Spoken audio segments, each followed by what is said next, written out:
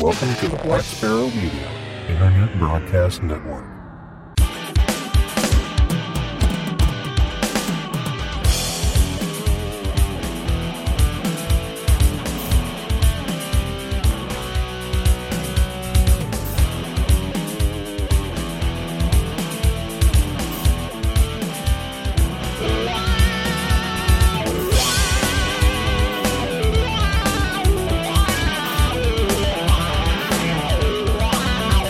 You are listening to Linux in the Ham Shack. LHS is a podcast about Linux, open source, and amateur radio for everyone. Now here are your hosts, Russ, K5TUX, Cheryl, W5MOO, and Bill, NE4RD. Well, hello everybody and welcome. You have tuned in to episode number 489 of Linux in the Ham Shack. This is our short topics episode, so thank you for tuning in. We appreciate you all being here. And before we dive into our short topics for this week, let's go ahead and introduce ourselves. I'm Russ, K5TUX. I'm Cheryl, W5MOO. And I'm Bill, NE4RD. All right, so the gang is all here. Yay. Cheryl was not here for the last one. It was the last one, right? Yes. Right. Because it was our deep dive. Deep dive, yes. Yes, the chit chat with the M17 folks. So hopefully everybody got a chance to listen to that. It was a lot of fun. We had a good time. And we even put out some, what I think is useful information. Doesn't always happen, but sometimes it does. So let's see what we have. Apparently this is a slow news week in the worlds of amateur radio and open source, but we did dig around and find a few things. So we don't have a lead topic for this evening. We're just going to get right into our amateur radio short topics, and we'll let Bill go ahead and start with the first one. Yeah, and this one comes from a blog post entitled, "Is this the beginning of the end for CW DXing?" ? I love reading Dan KB6NU's commentary on the hobby and his latest blog post regarding a discussion on the CW Ops mailing list about seeing more FT4 and FT8 in DXpeditions. I love Dan's response to comments. Dan's comment where he states, quote, "If people get their kicks from operating FT8, then more power to them. It's funny when you think about it. We CW operators often say that one reason for operating CW is that it's easier to work the DX on CW than phone. So I guess it's a bit hypocritical to badmouth FT8 just because FT8 makes it even easier to work DX." And, end quote. And, that kind of got me thinking to like the next step. And I think I mentioned this to, you, Russ, when we were talking about, this particular article, I think over a cigar or something like that last week. What is this really like? Could this be something where there's not really a need for manned DXpeditions? Could this go a little bit further and see the lack of the need to send people and equipment to these remote far off places? And why not send a bot that deploys a multiple banded FT8 and Starlink and runs until the batteries stop charging from the sun? Would you be interested in working a bot? And our favorite question is this real ham radio? So I just thought it'd be, interesting to go like just a little bit further. If people are kind of complaining that there's FT8 on these DXpeditions, which I don't really care one way or the other. I think I worked one just recently, just out of happenstance. How far can we go on this? And does it really impact the legitimacy of, working the context in these, far off DXpeditions? I don't know. What do you think? Well, I do have a couple of thoughts about it. And the first one is, as far as using FT8 and FT4 over CW, I don't know that that's that big a jump because a lot of people are doing automated CW. I mean, if you're talking about actually being on a key using your fist for CW, then I can see that being much further removed from something like FT8 digital operation. But if you're just using an auto keyer or win keyer or something like that, which, I don't know, somebody who's on this show might do, everybody does that. Come on. I don't see that particularly as being a problem. I don't see that as really any different than using FT8 if you're using like an automatic keyer. So then it comes down to, would I want to work a piece of machinery that landed in a place and was spewing FT8 and auto contesting Personally, I would think it's much less attractive. I mean, we had a discussion where, I'm not a big contester. I'm not super interested in tracking down every DXC entity and working every place in the world. But I feel like if you're not sending people on a plane, with gear and having them put up solar panels and, actually putting a station online and actually manning that station, I think it loses something personally, and I'd be much less inclined to try and make contact with that station. So I guess it's an arbitrary line, but that's where I would draw it. Interesting. So yeah, okay. Well, that's kind of what I thought you had kind of alluded to the last time we talked about it, and it's not like this is possible. Well, technically is possible, but we definitely know lots of de-expeditions are going on, and I think if anything, it makes it a lot more accessible for some stations in probably really noisy areas and whatnot to be able to use modes like FT8 and FT4 to establish the contacts with these de-expeditions so that, so it is easier to work and more accessible, if anything, to those, players. And I mean, I've heard a million, de-expedition contacts on CW, and for some reason they're always 599. So I'm pretty certain that just catching a call and sending a illegitimate signal report is probably not as crisp and clean as an FT8 that actually does report the signal reports accurately to the sender and receiver. But I guess I shall digress on that.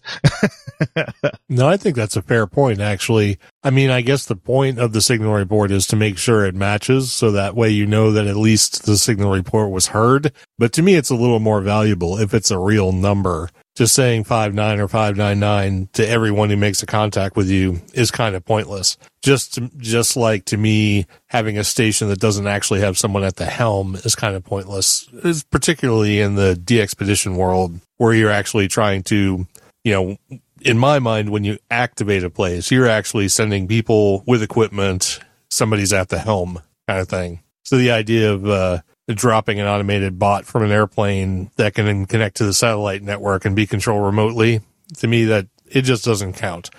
Is it real ham radio? Yes, it's real ham radio. Would I be interested in doing it? No, not really. Yeah, it's real ham radio for sure. It's just another way of doing it.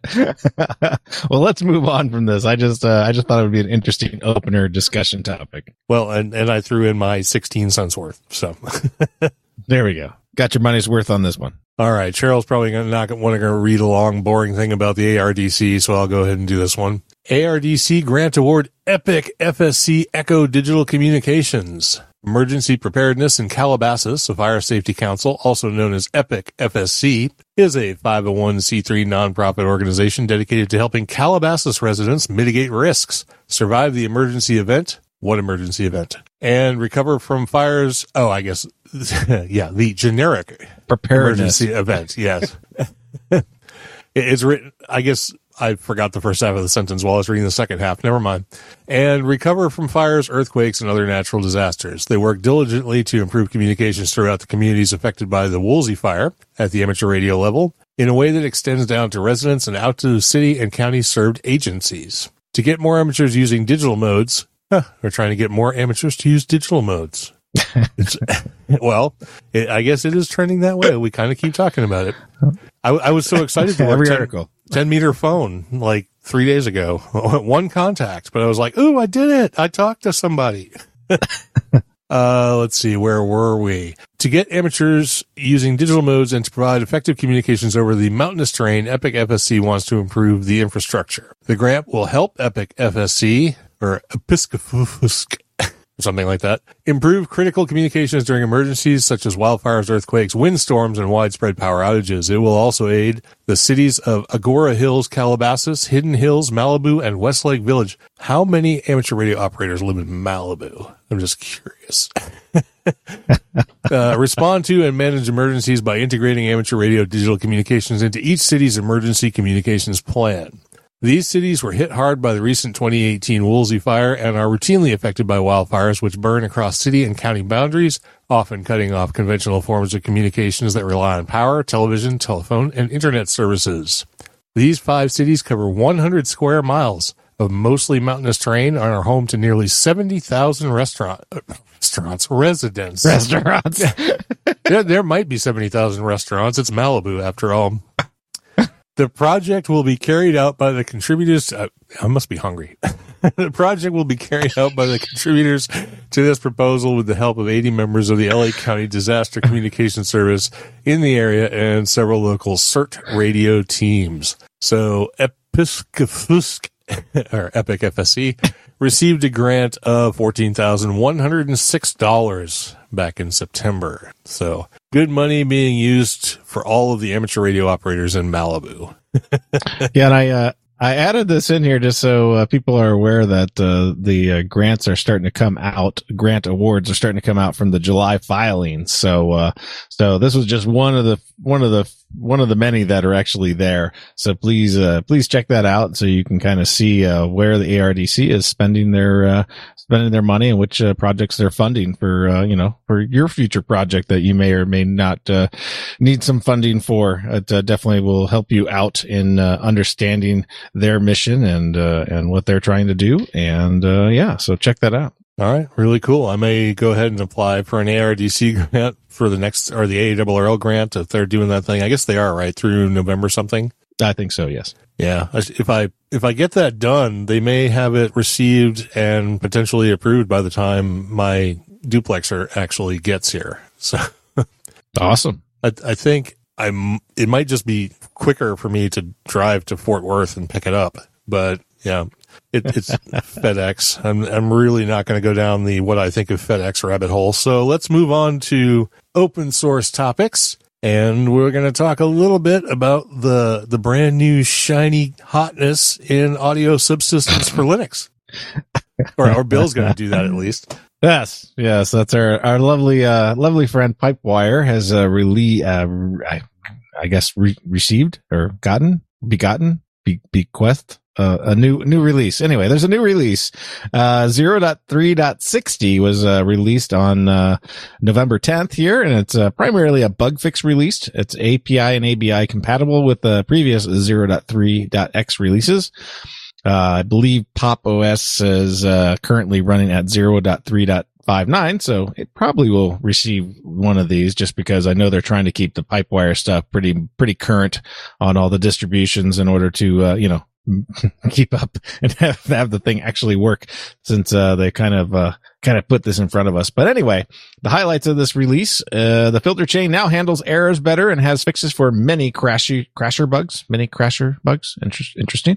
A new RTP module was added with a sender and receiver. It uses SAP to announce and consume RTP streams and is compatible with the Pulse Audio RTP modules. So that's kind of interesting. Many small Bluetooth improvements and fixes. The ALSA plugin will now only start playback when there is data. This results in better sync and lower latency between capture and playback. And if you use that QPW graph, you can actually see that occur because the device will pop up and go away. Anyway, the V4, is it the V4L2? I can remember that. Yeah, V4L2, basically video cameras.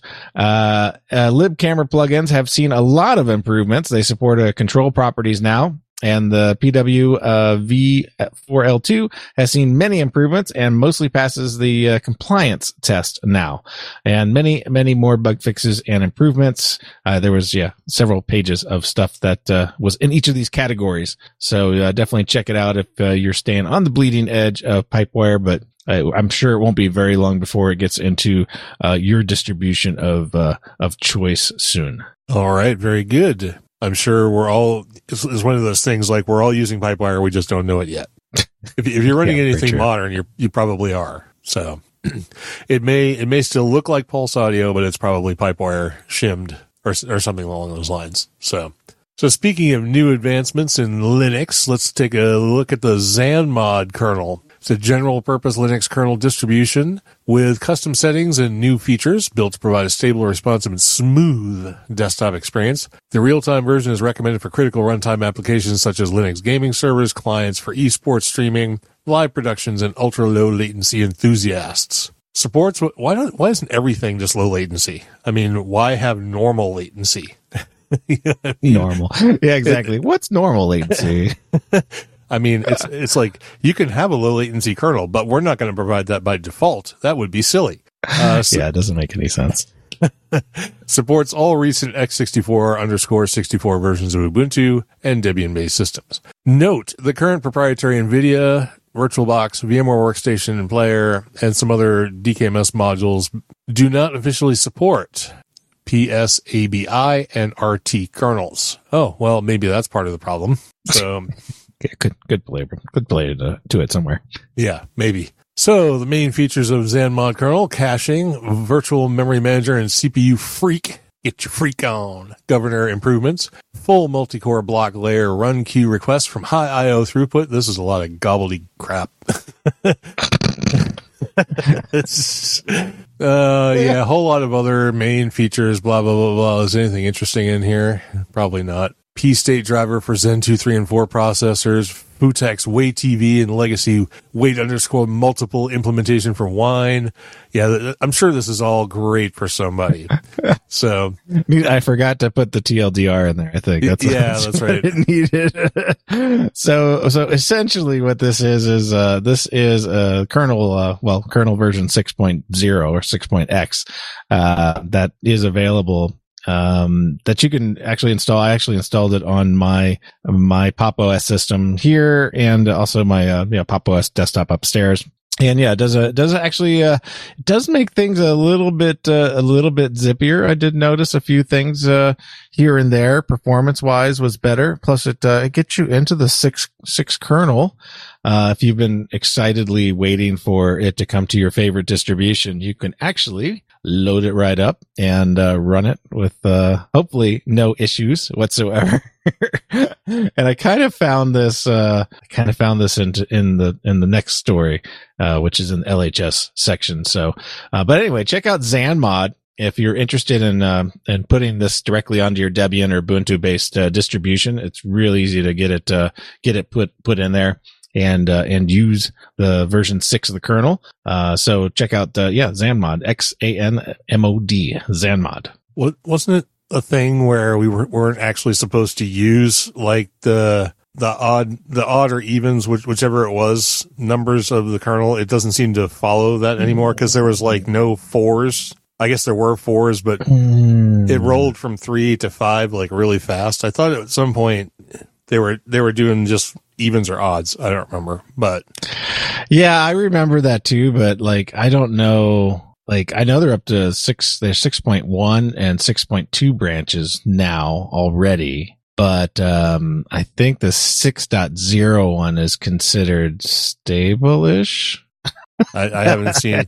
I'm usually so many revisions behind. It's like, when I get to like 5.12, everyone's on 6.3. So, because I use Debian, and they're very slow in adoption of these kinds of things. So. Yeah, I'm not sure. That's something I guess we could probably have to look up and do a short topic on or something like that. Like, what do these version numbers mean now? And do they have any relevancy to, do we care, kind of thing. Yeah, because I see 6.1 is in RC5 now. So like that one's there, but like version 6.0.8 has been released, 3 days ago. That's the kernel release. But I don't see this is 6.08 is considered stable, so it's actually a stable release. Yeah, it's Mike says K6GTE in the chat says he just changes it when he feels like it, and yes, I mean it is Linus and he can be as arbitrary as he likes. I just feel like there was some discussion quite a while back. I think it was in the late stages of the 3 kernel that the even numbered kernels were going to be like the dev kernels. Like that's what they would be working on, and then when things got stable, it would go to 5. But apparently that's not really a thing. So, It doesn't matter. We just use whatever kernel they throw in the distro. So if you want to try something newer, faster, shinier, well, maybe not necessarily faster. It could be worse for you. You never know. But if you want something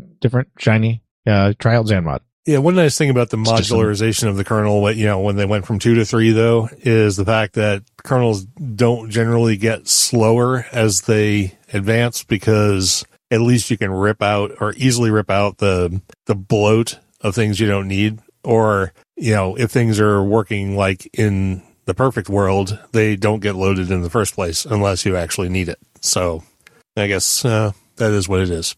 So let's move on and talk about some Linux in the Ham Shack stuff. And you want to roll this topic into your distribution that you want to tell us about. Yeah, because this is kind of where I found the kernel.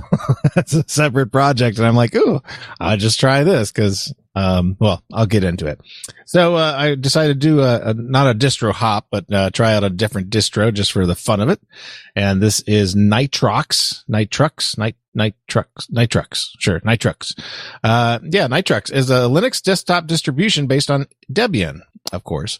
It uses the Calamares installer and includes the NX desktop built on the KDE Plasma 5 desktop environment and MauiKit applications. Nitrux also does not use systemd as its init system. Instead, it uses OpenRC. This might turn on some people, some people like that stuff. Nitrox emphasizes the use of app images to manage end user software. Nitrox also does, okay, we already had said that, blah, blah. Nitrox, I copied this from all over the website, so. Nitrox includes a suite of convergent applications called Maui apps. We use, MauiKit, our convergent cross-platform UI framework to create these applications. Both MauiKit and the Maui apps are entirely free and open source software. In addition to this, we include a curated selection of free and open source software by default. We don't add any proprietary software. Nitrox is always up to date, thanks to using the latest Debian base to the effort of the KDE Neon developers who provide the latest stable releases of Plasma. Nitrox also provides its users with the latest Mesa drivers from Git and kernels optimized for intensive tasks such as gaming with ZanMod. That's why I found that, ZanMod. So this is Nitrux. I was almost going to wipe my poor little XPS 13 as a victim in this update just to try it out, because I was like, oh, this is really cool. Latest kernel. It's running basically the testing branch of Debian. So you're getting all the, up to date latest stuff that, could possibly be in a breaking condition and whatnot. But I didn't, because I just didn't like the UI stuff, which I know you can change it out and stuff like that. But, that basically is kind of like the selling feature to a lot of these distros for me, is a UI that, is pretty cool. And, it would work for some people, but like the big downer for me, was the fact that, when I pressed the start button, nothing happened. Yeah. And I like using the super key that we like to call it, because we're not Windows people in Linux land. The super key, when you press the super key, it should bring up something. And, it didn't bring up anything by default. And they had, what that is set up to in like GNOME and stuff like that, bound to a different key sequence, like flag shift P or something. I don't know. It was something stupid. So I was going to go around and fix that. But then I started looking at everything else, and then I just started to not like it. But it is interesting. It uses the separation where it takes the top bar of all your windows by default and puts them up in the top bar.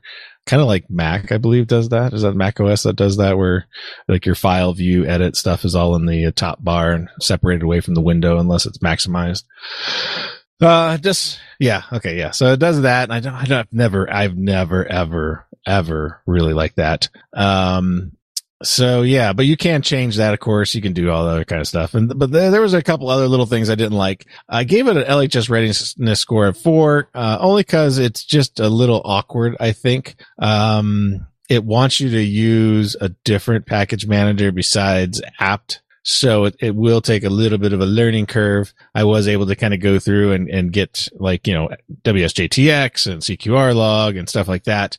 And those versions were quite nice. Obviously the WSJTX was running 2.6.0 RC5, I believe, or RC4. One of those two builds was actually in the repo. Of course, it's the testing branch. Yeah, I think your mileage may vary on this. So I gave it a score of 4.0. You know, I'm probably going to take another little deeper look at it just to see if I can get past some of the other oddities. I do like the idea of having something running on testing, just for funsies. Cause, you know, just keeps everything up fresh and up to date. And, you know, you're always like one update away from breaking everything and ruining your day. But, definitely, check it out. It looks pretty cool. It has a, you know, different look and feel to it. Some people might appreciate it, more so than I do. But yeah, check it out. Nitrux. Nitrux. All right. Sounds like mildly interesting. Definitely something I'm probably not going to go down the rabbit hole because I don't need to learn new things right now, which this would actually take because I'd have to work with a new package manager and blah, blah, blah, blah, blah. And figure out Open RC. You know, it's like I just got used to System D, you know, whatever. But that's not entirely true. But okay, so let's move on. We have essentially a press release to finish off our topics tonight. From Dave Slaughter, W3D something S. DLS? No, what is this? I can't remember. DJS? I think that's it. W3DJS. Somebody will tell me if I'm right or wrong at some point. But so Dave Slaughter is the author of Hampi, and he sent out a press release which says, I am pleased to announce that Hampi 3.1.1 Beta 2, the comprehensive award-winning ham radio software distribution for the Raspberry Pi, Innovato Quadro SBC, is now available for public download. There have been over 90,000 downloads of Hampi to date across the world. The reason for porting Hampi to another platform, such as the $29 Innovato Quadra, is that shipments of Raspberry Pi SBCs to hobbyists have dwindled, and in order to support the ham radio operators, I found an alternative platform which would still serve ham's interests with the Hampi software suite of over 150 amateur radio applications. Disclaimer, I have no monetary interest in this platform or company. I have never even communicated with the platform developers except to order 2 units for my own use. I think we missed this one in our SBC discussion. Yeah, I don't recall that one. So I'm going to have to check this one out, see how it compares to, so we want to do a quick look up on the Innovato Quadra. Let's see, Innovato Quadra. Let's see, what kind of chip is it? Is it like RISC? Is it... Looking. Yeah, I know. It's an ARM chip. It's an ARM chip, so it's just like a Pi. Core, yeah. So buy a Quadra. Mini PC assembled with case, power adapter, and HDMI cable for $30. Buy now? Yeah, maybe so. And you can get a 6 times faster one with Wi-Fi, Bluetooth, and a USB hub for $40. And you get the upgrade kit for $10 more, which includes a 4-port USB 2.0 hub, dual band Wi-Fi, and Bluetooth 4.2. Interesting. Might have to check those out. Because I'm all out of SBCs. They've all been committed to something, so I don't have any more. And I haven't looked to see if you can buy Raspberry Pis at the moment. I'm guessing you can't unless you luck out. Be that as it may, Dave Slaughter has a new version of Hampi. So if that's the kind of way you want to go and get your Ham Shack set up with a Raspberry Pi instead of a regular PC, go ahead and check that out. And you might even pick up one of these Innovato Quadras to run it on. So, all right. I don't have anything else. And that's the end of our topics. So I guess we need to get into announcements and feedback. And this time around, we have 2 bits of feedback that come from YouTube. And these are all related to Bill's videos on YouTube about installing a Ham Shack system on your PC. So we'll let him read them and respond as he desires. Okay, sounds good. Yes, this first comment comes from Jose Victor Munaz Garza. So, yeah, 4 names. This was on the LHS distro Cubic video. He says, nice and useful video. I'm trying to create a custom distro for a friend, and I need to change the default wallpaper at the try and install mode between other visual configurations. Is it possible to do this with Cubic? Yes, it's absolutely possible. But it'll be different on how you accomplish it depending upon which distribution, which windowing environment and stuff like that you're using, because each one puts those default settings somewhere random, not random, but it's documented. So you'll have to go down the rabbit hole of basically, searching, in the documentation how to change that, by default. And you normally, can update, you can put the wallpaper in your user shared wallpapers or whatever, or something like that, something close to that. And then you'll edit a configuration file, whether that's in the skeleton or some other configuration file. Again, depending upon which windowing environment. But it's definitely doable in all of them. Some are easier than others, but definitely just check out the documentation. It's totally doable. The second comment comes from Robin Edmondson, who actually left 3 comments because he kept on finding new ones that didn't work. He was watching the CQR log failure to launch video. And, this was the fun video. We did, the 3 or 4 different distributions, and only one of them worked, out of the box with CQR log, just to show kind of, pain in the butt, it is when, the software doesn't actually install what you need it to install. But anyways, he says he just did this on a brand new Fedora installation and it failed. Of course it failed. Also failed on Ubuntu and Linux Mint, and Linux Mint suggests MariaDB is required first. So I tried installing MariaDB, then CQR log. CQR deleted MariaDB and replaced it with MySQL during the installation. Yes. Yes. So you always do the MariaDB installation after you've installed CQR log. Cause that will take care of that, replacement.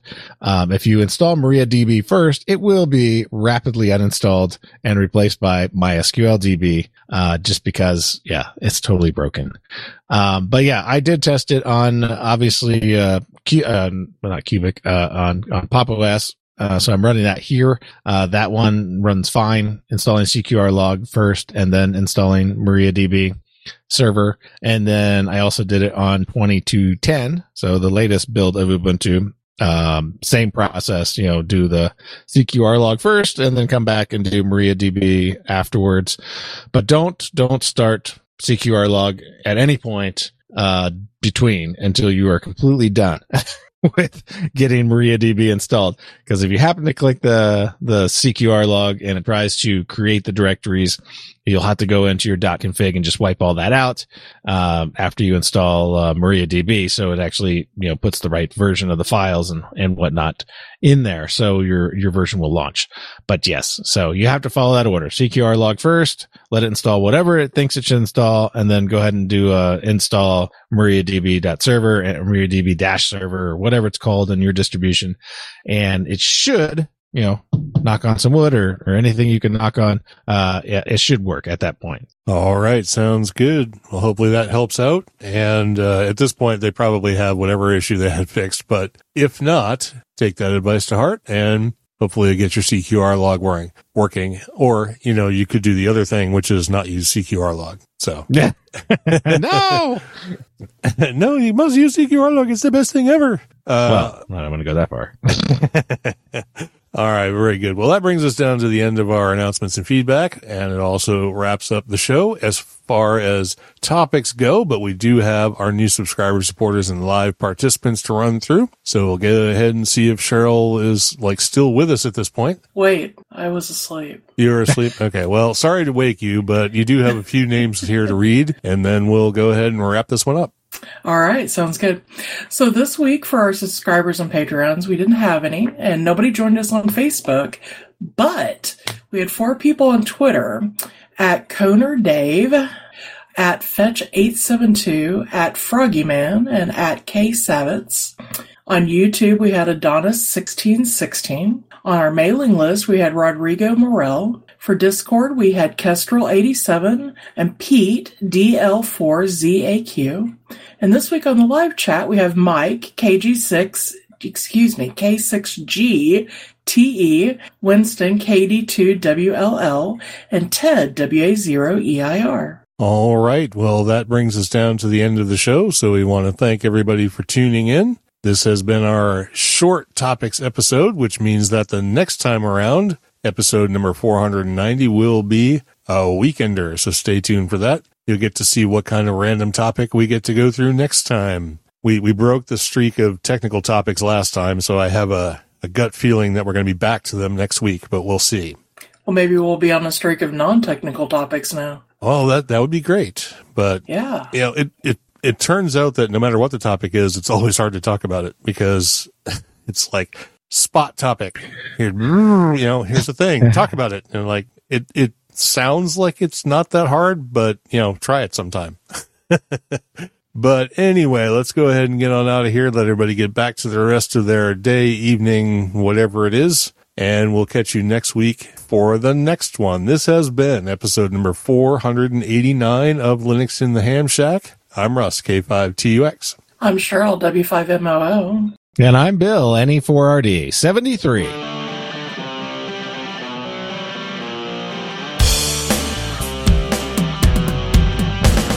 Thank you for listening to this episode of Linux in the Ham Shack. LHS is a community-sponsored podcast. Our website is located at lhspodcast.info. You can support the podcast by visiting the LHS Patreon page at patreon.com/LHS podcast or by using the contribute list on the homepage. We have a presence on Discord, Facebook, IRC, Twitter and YouTube. You can also drop us an email at info@lhspodcast.info or leave us a voicemail at 1-909-LHS-SHOW. That's 1-909-547-7469. Visit the online LHS merchandise store at shop.lhspodcast.info for fun and fashionable show-themed merchandise. Until next time, remember to always heed your hedonism.